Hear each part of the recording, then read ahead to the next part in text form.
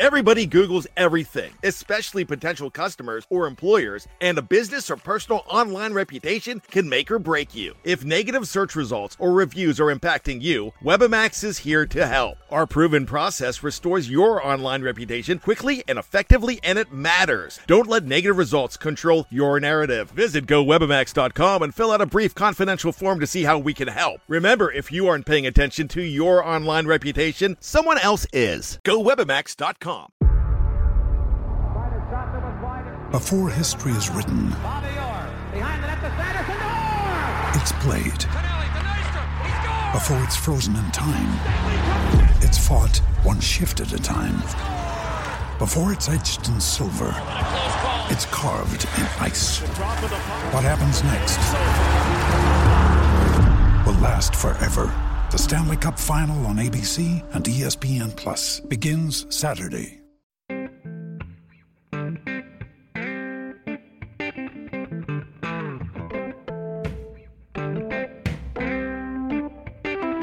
Calhoun can hit, right? But he's like, yeah, be a DH. But he's one guy. But all three guys in the Yankees deal have potential to be guys. I love sentences like that. What are the odds that not only do you have 2 walk-off grand slams by one player, but another pitcher gives up 2 in the same week? The 2018 opening day center fielder for the European Baseball Federation's London Werewolves. Yeah.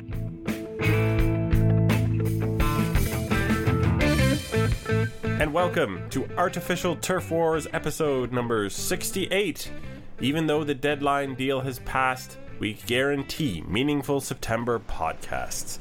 I am your host, Greg Wisniewski, and I am joined tonight by Joshua Howsam. Josh. Hey. And our old friend, Nick Dyka. Nick. Hey, how's it going? It's going good. Good to have you back for this special post-deadline edition where we are going to talk about the end of the Joe Smith and not Nelson, but Francisco Liriano eras, so I don't get to make that mistake anymore. The other people involved in those deadline deals are, of course, new names. We'll talk a little bit about what we know about them. Some of the division rivals have changed things around, ramping up for a playoff run. We, of course, are going to cover the performances of the team, including, but not limited to, Marco Estrada, Steve Pearce, and Justin Smoke. We're going to talk about walk-offs because there were a lot of those, good and bad. And, maybe a little bit about Bautista and Josh Donaldson. We, of course, have questions from you, and we have a do-over for the men in blue. So, let's start it all off with our ode to Joe Smith and Nelson Liriano. Which guy? Which Francisco? I knew it. That's the last time. There's people listening who don't even remember Nelson Liriano. I guarantee it. So who, Josh, really had more of an impact on this team, Joe or Francisco? Well, it's got to be Francisco, right? I mean, the team still sucks this year, even though Joe Smith was good, and Francisco Liriano was bad, and they suck. And last year he was great down the stretch, and obviously he had that great performance. It's only 5 outs, but 5 huge outs in that wild card game, because when he was done, there was no one left in the pen. So without him, the Jays, there's a very good chance that they don't make it through Baltimore or even to the Baltimore game, because he was awesome down the stretch too. So it's him, and I don't think it's close. So, Nick, he never really took that big step forward this season. Do you think that we know the reason for that, or we'll ever know the reason for that? Is it anything particularly new? Because I know Francisco Liriano throughout his career has been kind of inconsistent, and so I think that's just kind of the pitcher he is, and when he's on, he's effectively wild, and when he's not, he's just wild, and so I think it's not anything new. It's just kind of par for the course, and the Jays, they got 5 really big outs, like Josh was saying, when they needed them, and then he was great. He was great at points last year too down the stretch, but like a lot of pitchers that struggle with control, he had his ups and downs. And I think if you talk to anybody who watched him in Minnesota or Pittsburgh, they'd probably say the same thing. And if we talk to someone in Houston 3 months from now, they might be saying the same thing too. I have to feel like if anything was a harbinger of things to come in the Blue Jay season, it was the one-out performance in the opening, well, not opening series, but in the series in Tampa Bay at the beginning of the season from Francisco. His first start of the year after that dominant spring. Yeah, that maybe should have tipped us off if there are such leading indicators. I think that was one right there. Despite his lack of impact, I'm probably going to miss Joe Smith more. I like guys with unconventional deliveries who are effective. You know, both those things together, they kind of complement one another. So, even though people didn't believe Joe Smith was a real person, he was really good. Yeah. So, just one thing I'm a little sad about too. So this is this goofy thing I've been tracking all year. So Francisco Liriano is going to Houston to pitch out of the bullpen because he dominates lefties. He only has one walk against lefties all year. He was only 3 starts away from Clarence Mitchell's record for the most ever starts for a pitcher who's never thrown 200 innings in a season. And now he won't get there this year, probably. Oof. So that means maybe if Houston's got the division wrapped up, they'll let him start a few down the stretch. So he can get the ignominious record? Yeah. Well, that tells us a lot about Liriano's consistency as well, because nobody's ever given him the ball for 200 innings, or he's never not walked enough people to get 200 innings, or some combination of those things. So for those guys, let's look at the Joe Smith deal first, because I guess it's probably less impact. Am I right about that, Josh? Yeah. I mean, that's just the nature of the relief market. It for especially non-controllable relievers, there just wasn't much there, and that makes sense. You know, these setup guys, they're not that hard to find. Look at the Blue Jays, like, Danny Barnes, Dominic Leone, right? So they got 2 guys. Samad Taylor is a low A ball. Actually, he's not even low A ball. He's in short season ball. He's a shortstop. And Tom Pannoni, I actually don't know how to pronounce it. He seems like the guy. He's a lefty that's taken a huge step forward this year. He only throws like 90, 91, can touch 93, but in 5 starts in high A at 22 years old, he gave up 0 runs. And then in double A, he's been very good with the strikeout per inning. So I think that's like his guy that could be a big league starter, it seems like. But still sort of a lottery ticket, of course. Yeah, obviously. I mean, most guys are, but he's in double A. It's not like he's some guy out in, down in the complex leagues or something like that. He's pretty close. A blackjack hand, not a lottery ticket. I learned all kinds of new names at deadline days, and I think it is Pannone, because someone was complaining they couldn't make pony jokes with his pronunciation of his name on Twitter.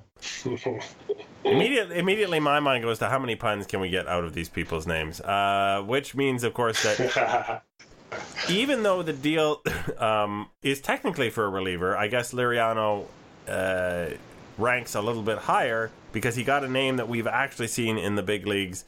Do you remember, Nick, Teoscar Hernandez's home run in Toronto? I don't remember it, but I've now seen the highlight of it several times. He seems to be a guy who's got, a nice slash line at AAA.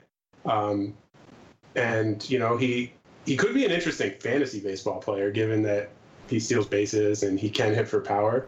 And it was more than I thought they'd be able to get for Francisco Liriano, especially when you're considering it's Francisco Liriano, the reliever. But yeah, good on the Jays for being able to at least, get something that could be of value. And it's definitely something they need too, given their the mess that their outfield's been this year.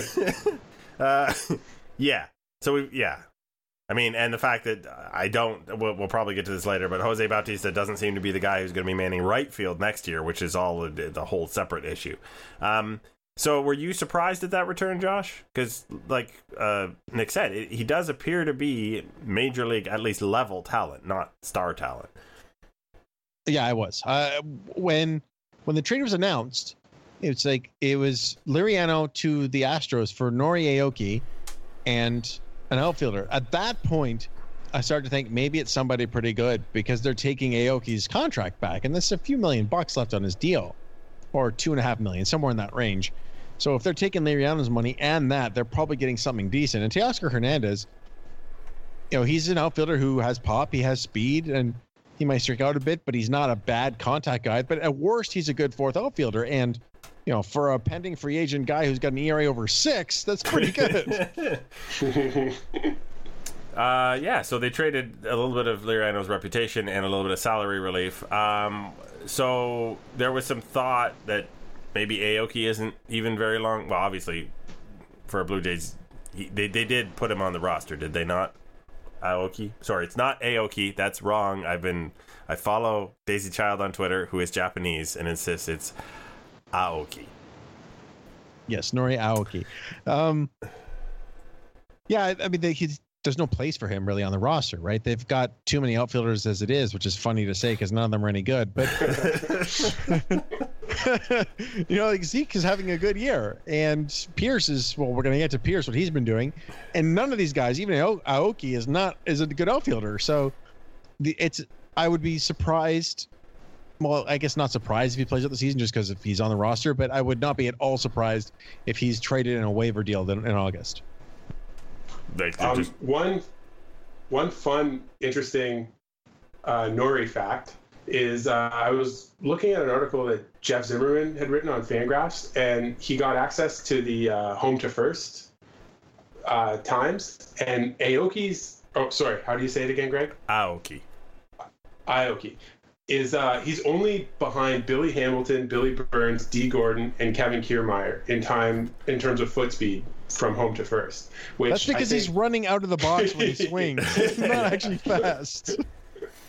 But still, I mean, he's getting there. He's getting there quick. And I think after seeing guys like Kendrys bust it down there to first all year, I think people will be at least a little bit happy to see a guy with a little bit of foot speed on the team, for better or worse. Not that I think it's really going to help, but it's fair because if anything that's been painful about this team more than anything else is it is so slow that even that the horrible record they have hitting with runners on first and second, when they do manage to do anything with a runner in scoring position, that really doesn't guarantee a runner scoring by any stretch of the imagination. No. I feel like average speed runners would have scored probably about 15 to 20 more runs for the Blue Jays this year. Yeah, it definitely feels like that. All right. Well, now we're crapping all over the team again. Let's see. Was there anyone else that we missed in those deals? I think that was everyone. That was it. So, a little bit better in the outfield department, and we'll see what happens with the minor leaguers.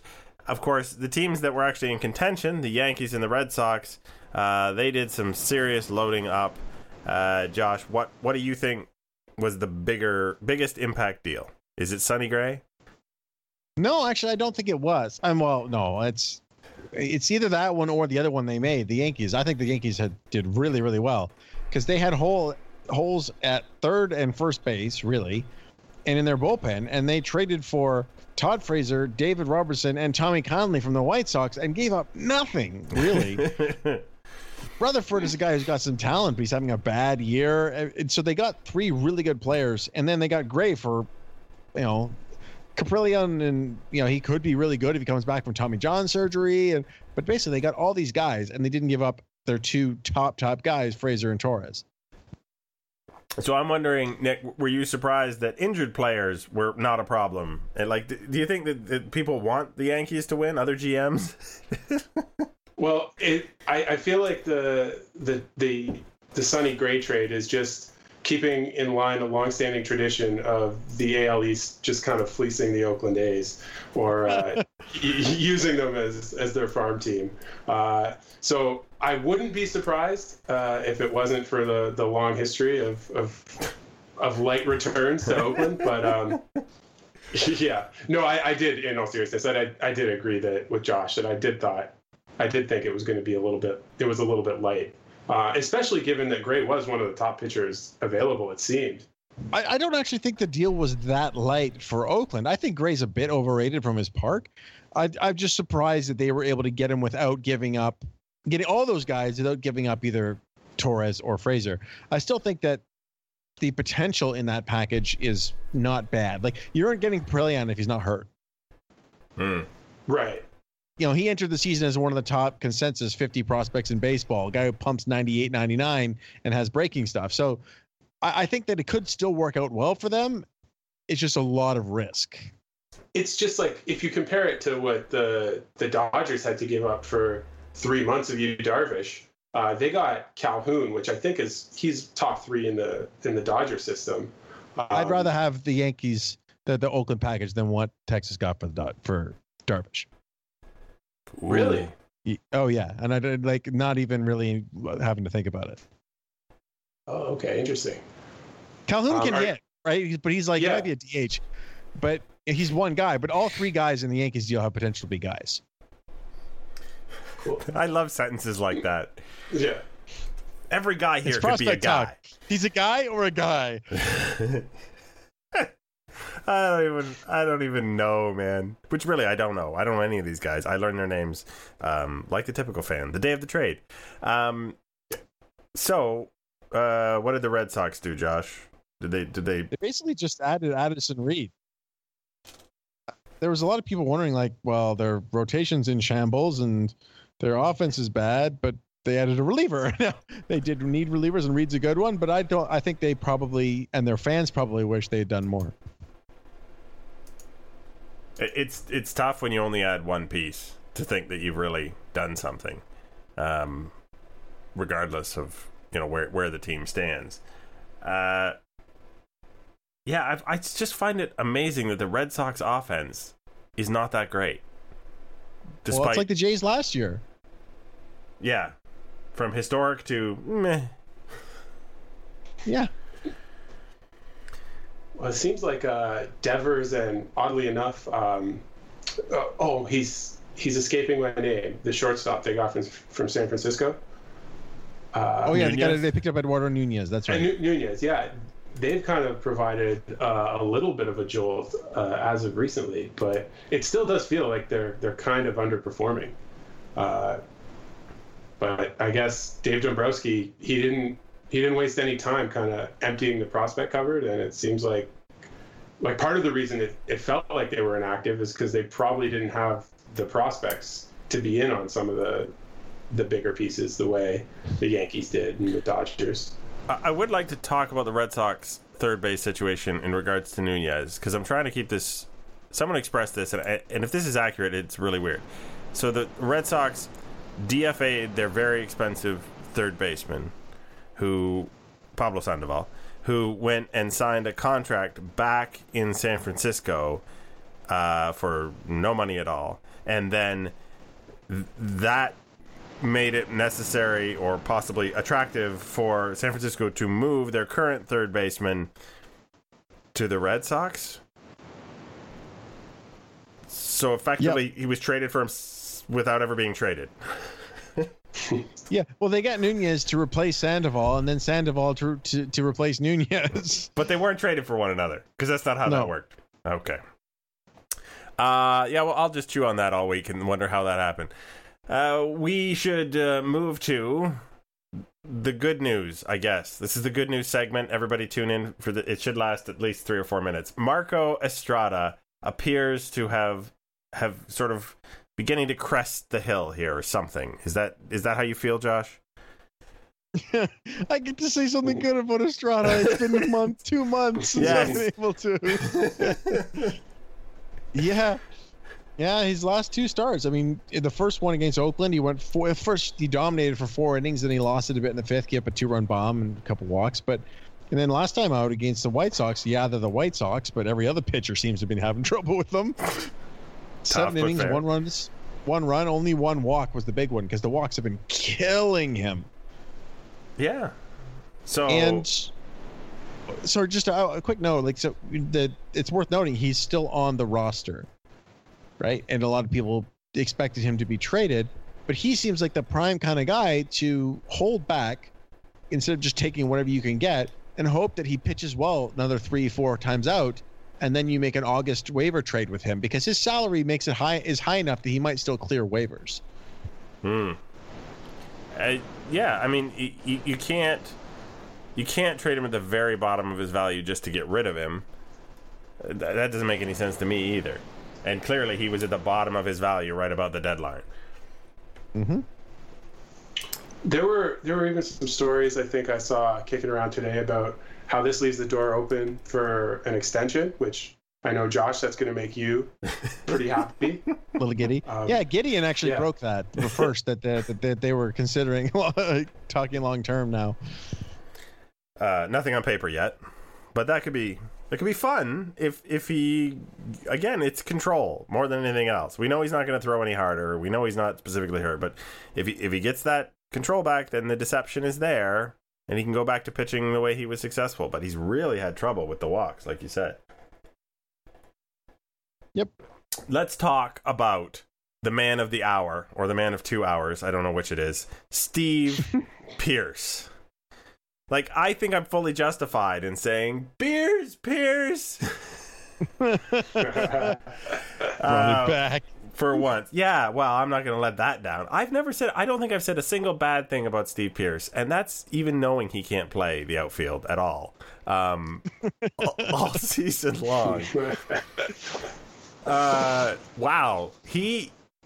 So I've tried to explain this to some non-baseball people, but basically, when you were 10, was it not always in the backyard when your friend was pitching to you, 2 down by a couple of runs or a tie game or whatever, bottom of the 9th, bases loaded? Isn't that what you always dreamed about?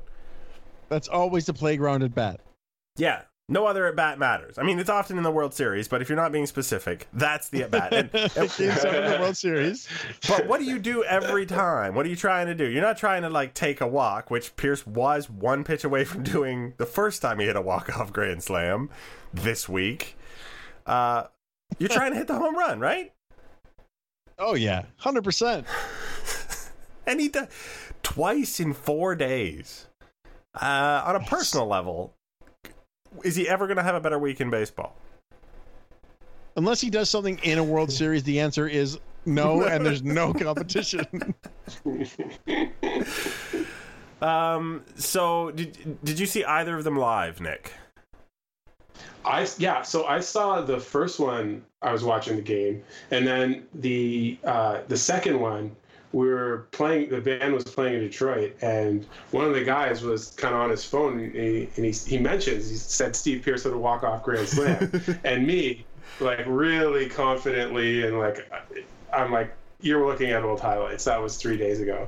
And he's like, are you sure? I was like, trust me, it was 3 days. Like, really smugly. Like, really smugly. And I was like, yeah, I was against the Angels, right? And or no, sorry, it was against the Athletics, right? Yeah. Yeah. And he's like, nope. And what? And then I like pulled out my phone and I couldn't believe it. Because I had seen, like, they had been down by a lot earlier, and so I kind of had checked out. But yeah, it was crazy. So I missed the second one, but I saw the first. I am in the same situation. I think that may have been the least watched walk-off grand slam in Blue Jays history. Yeah. The number of people who tuned that game out about the 8th. I know people who were at that game, and it's just long and hot. They're like, oh, forget this. And they left. Well, I'm sure if I went to look, I've seen the chart. I haven't looked at the actual number, but the win expectancy had to be right about 1% for most of. Oh, under that, yeah, it's like 0.1%. For not just for that at bat, but for most of the 9th inning. Like, it never happens until it happens. So, if you buy a ticket to a game, I would say park yourself in the shade and make sure you stay to the end, because you never know. The other thing I wanted to mention was, for the first one that I did see live, I was kind of hoping for a walk-off walk, only in a selfish sense that I had written about walk-off walks that week and wanted to promote my article. That day it came out. It would have been perfect, but this was better. I'm okay with it. But okay, Well, go ahead. Sorry. When the pitch left his hand, I was like, well, that's not going to be a walk-off walk. It's either going to be... it's going to be a walk-off something, because it was right down Broadway. Yeah, not Liam Hendriks' best outing.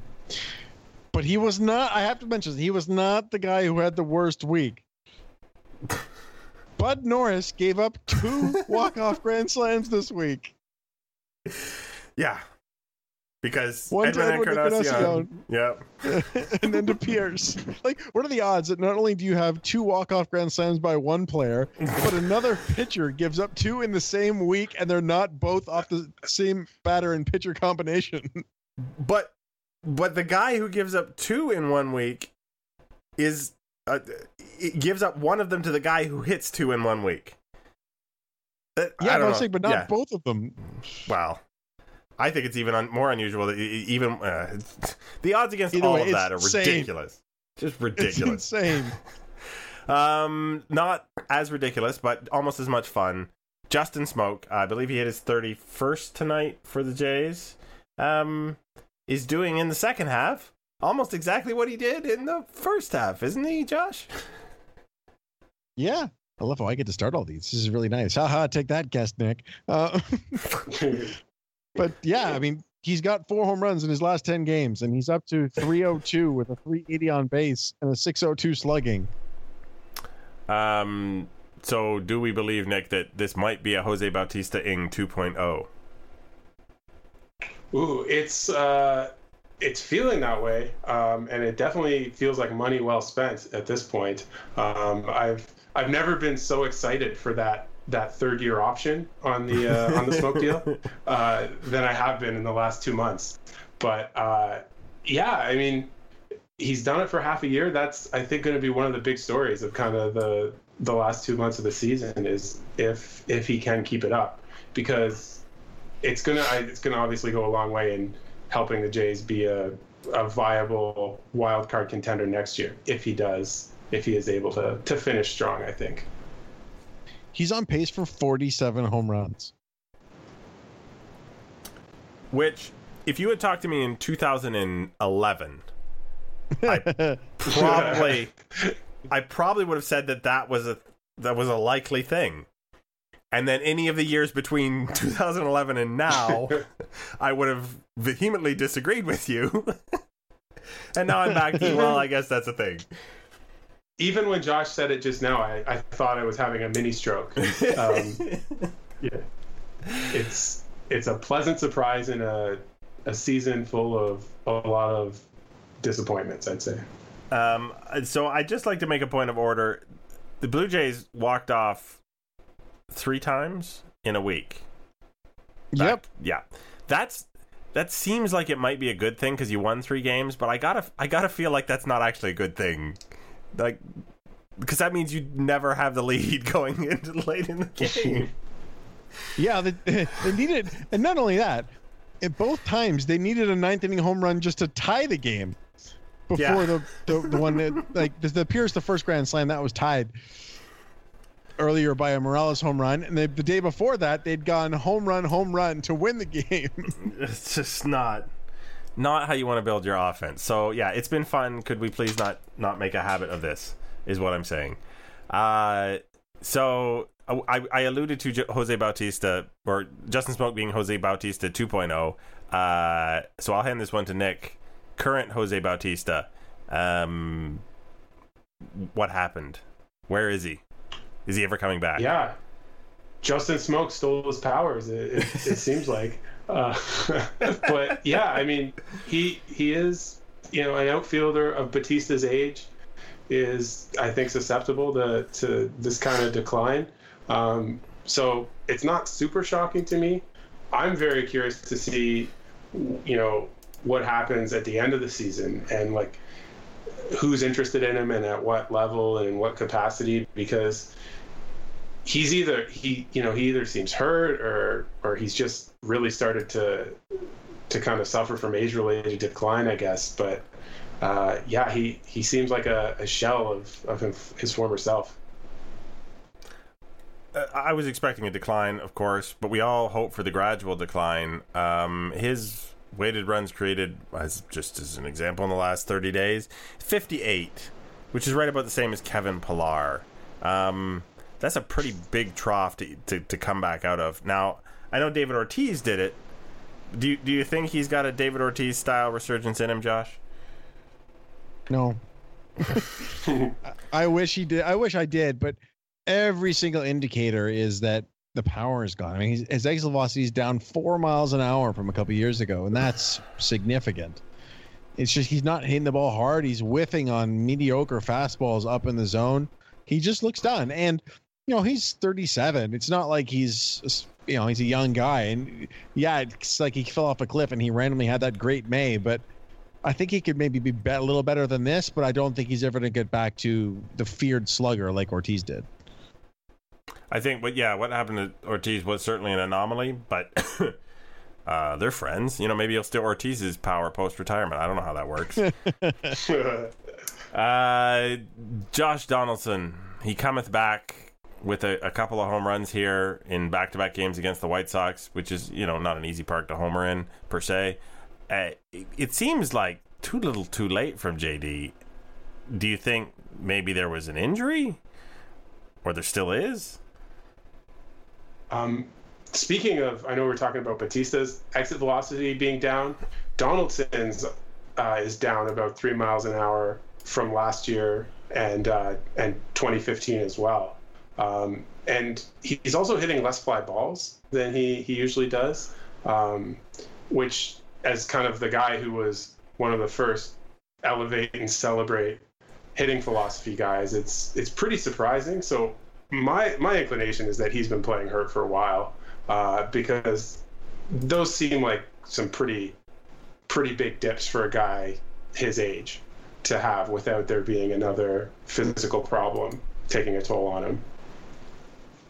I would not be surprised if you were exactly right about that. And he definitely plays through injuries.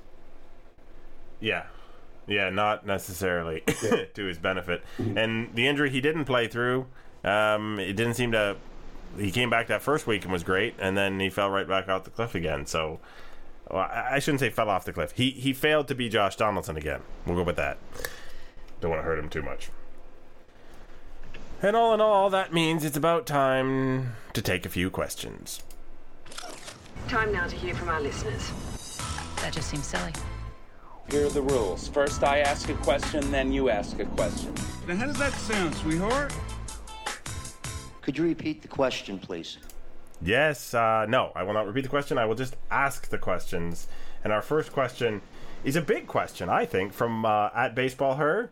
Should I renew my season tickets? Ooh. Josh is a season ticket holder, so I will ask that question to you first. Well, this is the question I'm asking myself right now. They're raising the tickets by 10 to 17% next year, and it's tough. I want to, but it's a big commitment, and if they're going to be crappy again, then it's like, I can't offload them. So I don't know. It's like the answer is you got to wait and see what happens with the rest of the season. If they show any signs of life, then yeah, but if not, then I could justify not. That is the signs of life problem in a team that's playing out the string. Nick, should you renew Baseball Her season tickets for her? I think my perspective is I get personally offended when they increase the prices, and then I take it as like a challenge to see if I can kind of beat them on the like secondary market. So I get really kind of, I don't know why I get so frustrated with them increasing the prices, but I think it's just because it's so like there's so much loyalty in baseball fandom that doesn't exist in like any other industry. Like, can you imagine a restaurant where the food was getting worse and more expensive and you kept going? but that's, I mean, when you like love a baseball team, that's kind of what happens. So I had the 40 game flex pack last year. I didn't get it. I didn't renew it this year because the other problem with the ticketing is there's less and less benefits for people who are holding like season tickets and flex packs and stuff like that. Don't get me started on that. Oh yeah. That's a whole podcast right there. Yeah. We'll move on. I'm going to read this DM question. All right. This came from Dylan Cochran. This was referencing the game last night. We're recording this Tuesday. Here's the question. So, why was it ruled that Willie Garcia didn't make a catch of the play in which he got hurt? I know he dropped the ball, but it looked like he caught and had full control of it before it snuck out of his glove when he was clearly out, as in unconscious, on the ground. Ooh, I know this one. Because the rule specifically states that if someone makes a catch, doesn't transfer the ball, and hits another fielder or falls down or is knocked over, and the ball falls out, he hasn't demonstrated control, and that it specifically cannot be ruled as an out. Yeah, there you go. Mr. Umpire, I figured that one was a good one for you. Oh, thanks. It's funny because the funny part about the baseball is often you will go on something, you're like, oh, that's so weird, and then you read the rule book, and it gives you the specific situation that you wouldn't think would be in a rule book, and you're like, oh, well, they must have watched enough games that it came up already. Well, we talked about this way back when the Russell Martin throwing the ball off Shin-Soo Chu's bat. Yeah. And we're like, no, that's a very specific example is in the rule book. It's a strange rule book. Not worth probably reading through the whole thing, but it's definitely worth skimming when you're confused.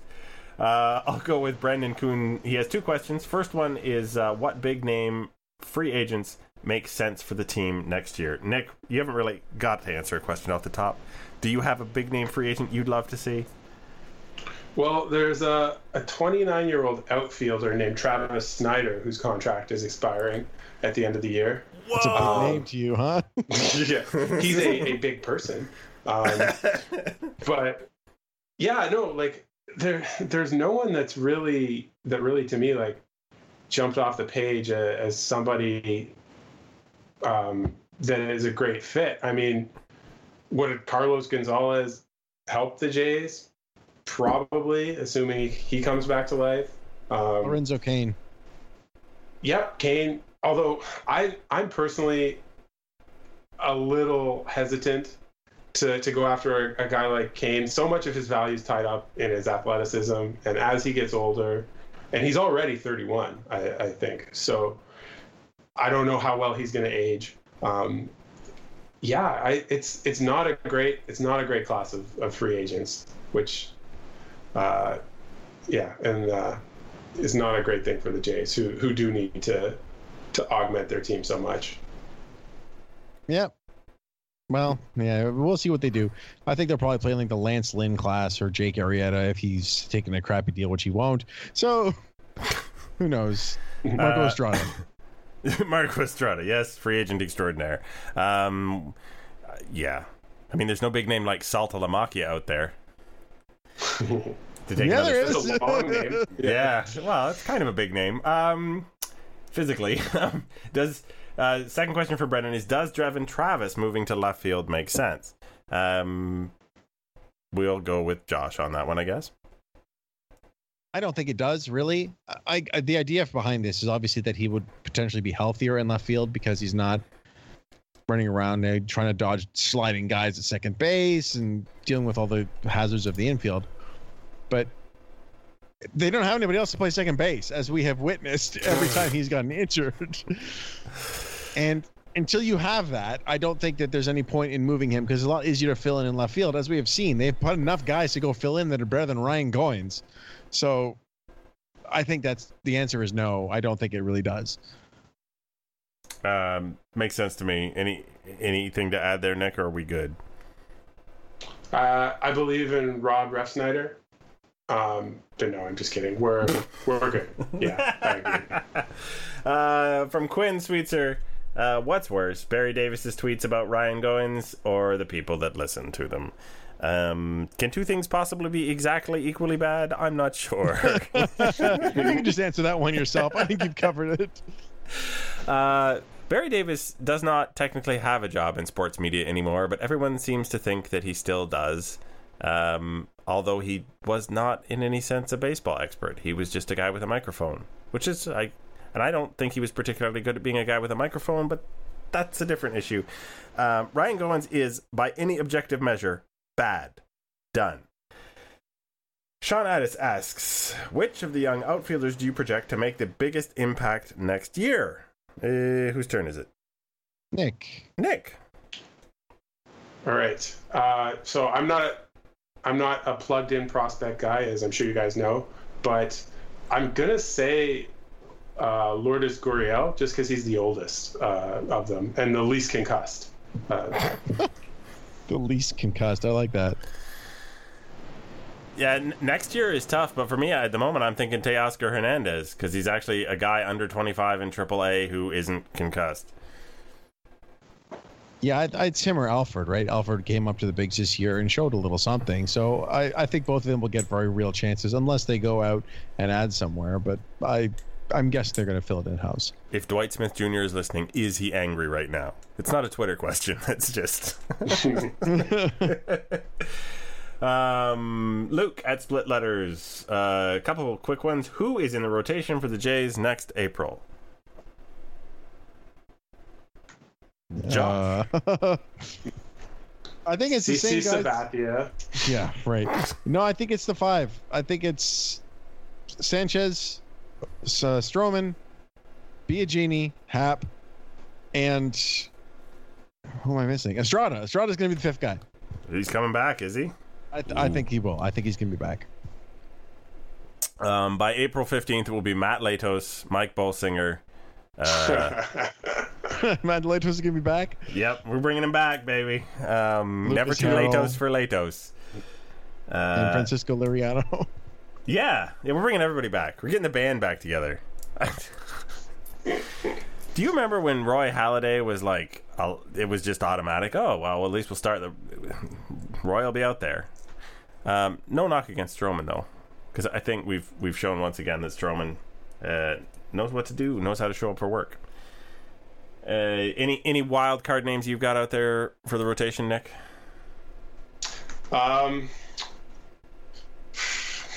Edwin Jackson. In the Lucas Harrell Matt Latos class. No, Lance Lane is my guy there. Alrighty. Over under on Bo making the bigs. That would be Bo Bichette. June 25th, 2018. Nick, do you before then, after then? Under. I think he's awfully young, and there's a lot of growing pains that come with double and AAA. So I'm going to go. You're taking the over. Oh, sorry, over. Sorry, over. Later, he's taking. Yeah, later. After June of next season. Yep. Same here. Yeah, high A is a different animal than double A. From everything I've ever read, learned, seen. Ask Brett Laurie. And he's 19. Yeah, so why would you rush the guy? Here's my question. Do Bo and Vlad go lockstep to the bigs together? No, Bo gets there first. All right. Colleen Evans at Colleen Evans 6 asks, does Smoke have a chance at a Gold Glove?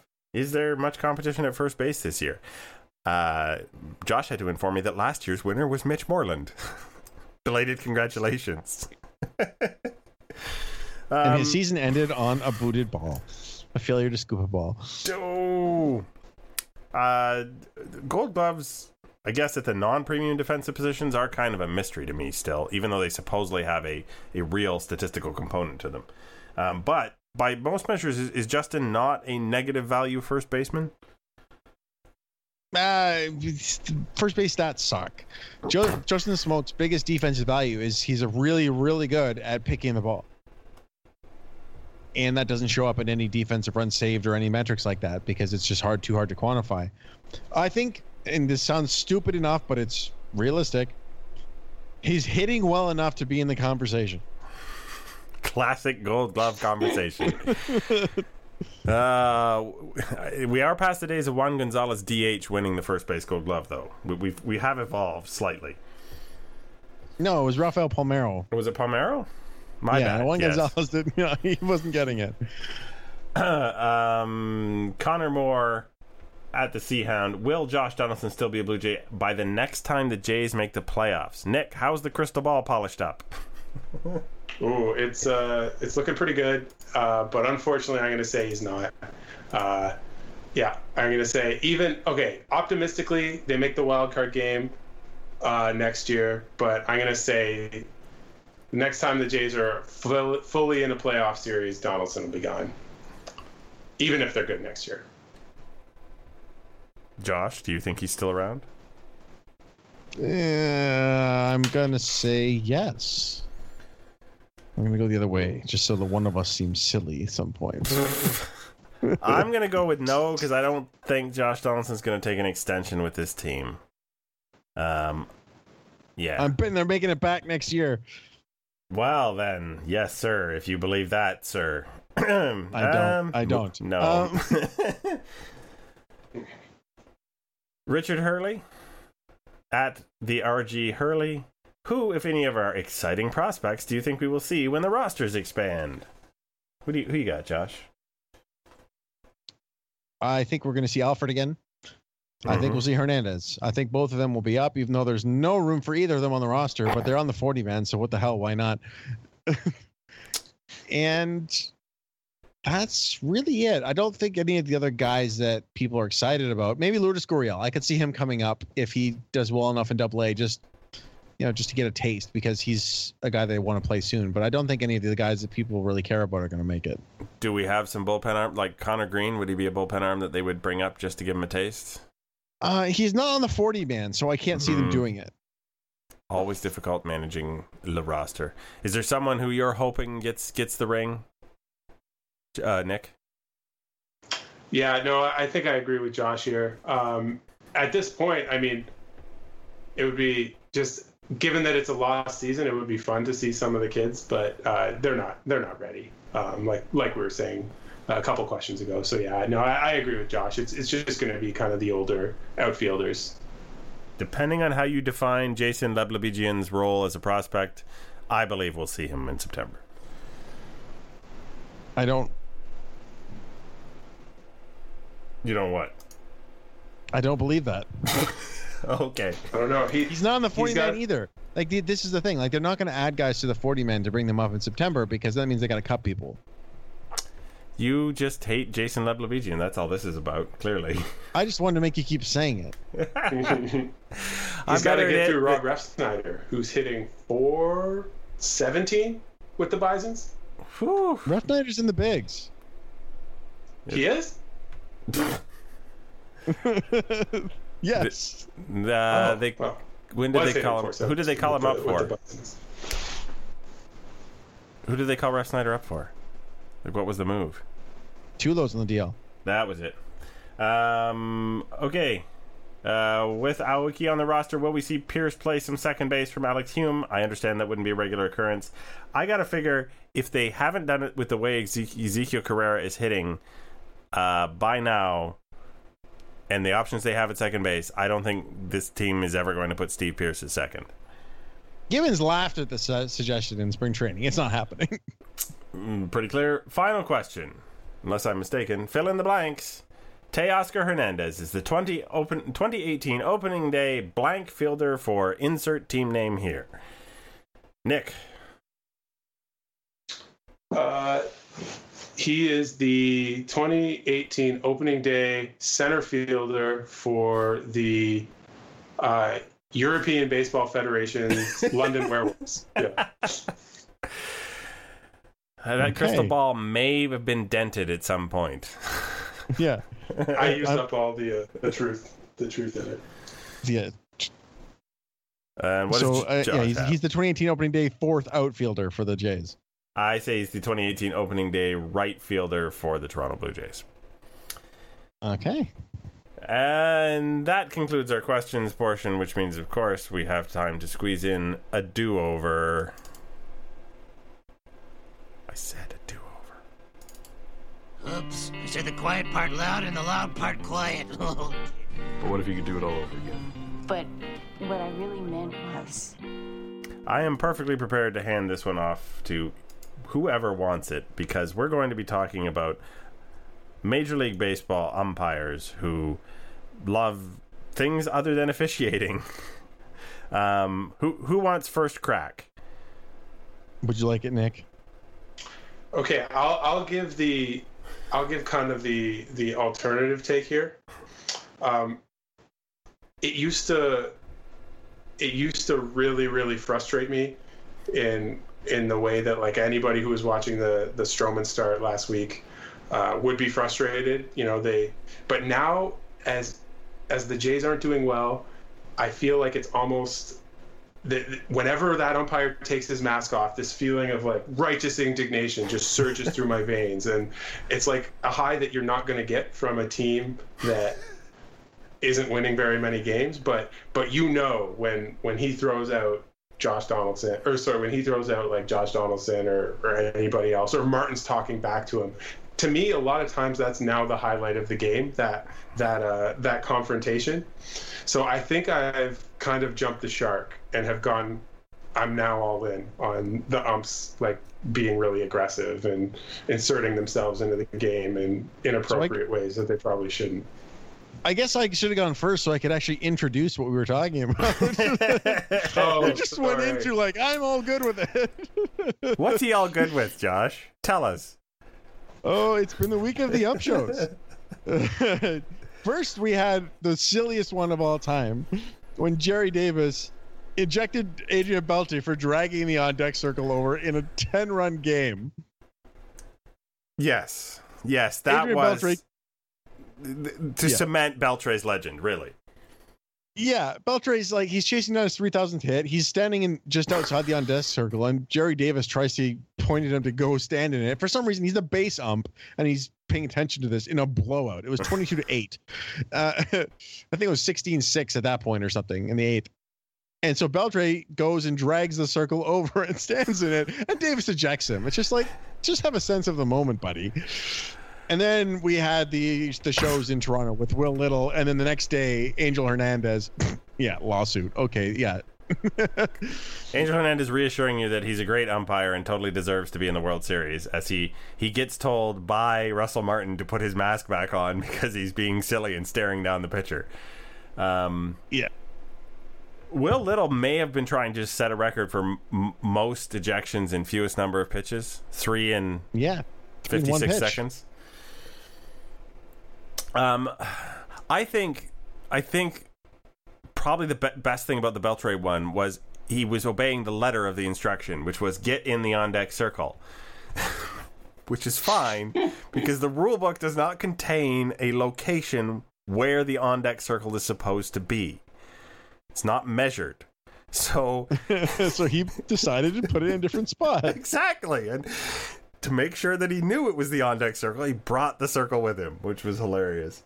National treasure. Yeah. So you've gone full ump show on us, Nick, which means I can't have you hand out the do-over. So all to you. Take it. You take it. Okay. To all of the Major League umpires who think that someone other than Nick is there to see them, we offer up a do-over where keeping your mask on, de-escalating things, and, I don't know, calling a decent strike zone, Will Little, among others, is what we would like you to do. And if you can stick to that, we won't ever talk about your ridiculous shenanigans again. And if not, they're gonna have to get those chin straps for their helmets, like kids get for their batting helmets. So every time they take their mask off, they have to look really silly doing it. They have to undo the thing and play with the clasp and get the thing. Okay, we're good. Okay. Oh man, anything to make an umpire feel less cool, I think, is probably good. And I was an umpire. That's right. So we're gonna give you a final thought if you have one, Nick.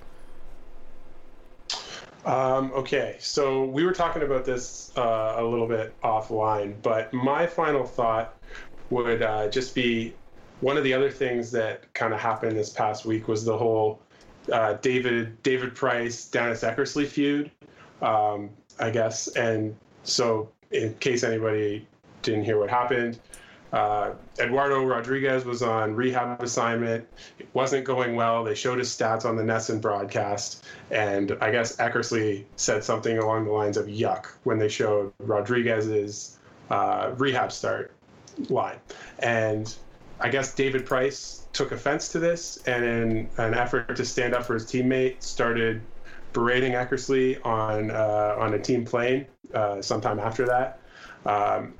Without knowing too much of the dynamics in Boston between the reporters or the players or anything like that, I would just suggest to David Price that he should acknowledge that the same baseball economy that lets a pitcher like David Price make $250 million for pitching kind of requires people to be talking about his performance all the time. Sometimes that means talking about it critically, because without the coverage that Eckersley and everyone else who talks about baseball provides, the players probably wouldn't be able to get paid what they do.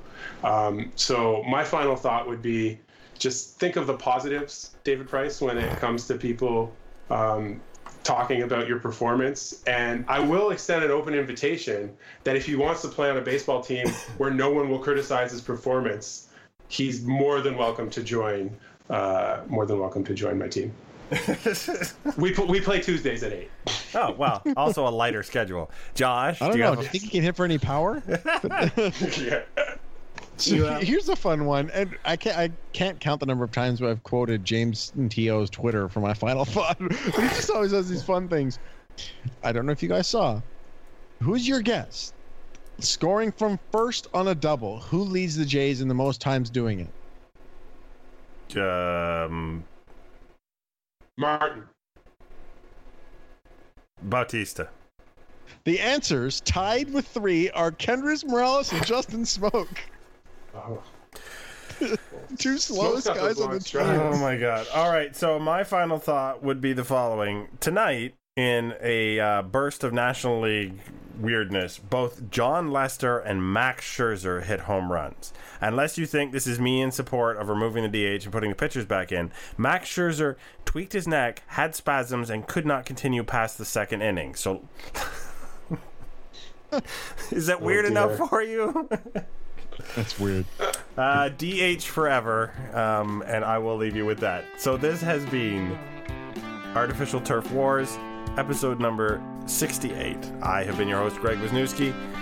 You have been Nick Dyka at Nick Dyka and Joshua Howsam at Joshua Howsam. And we will talk at you next week.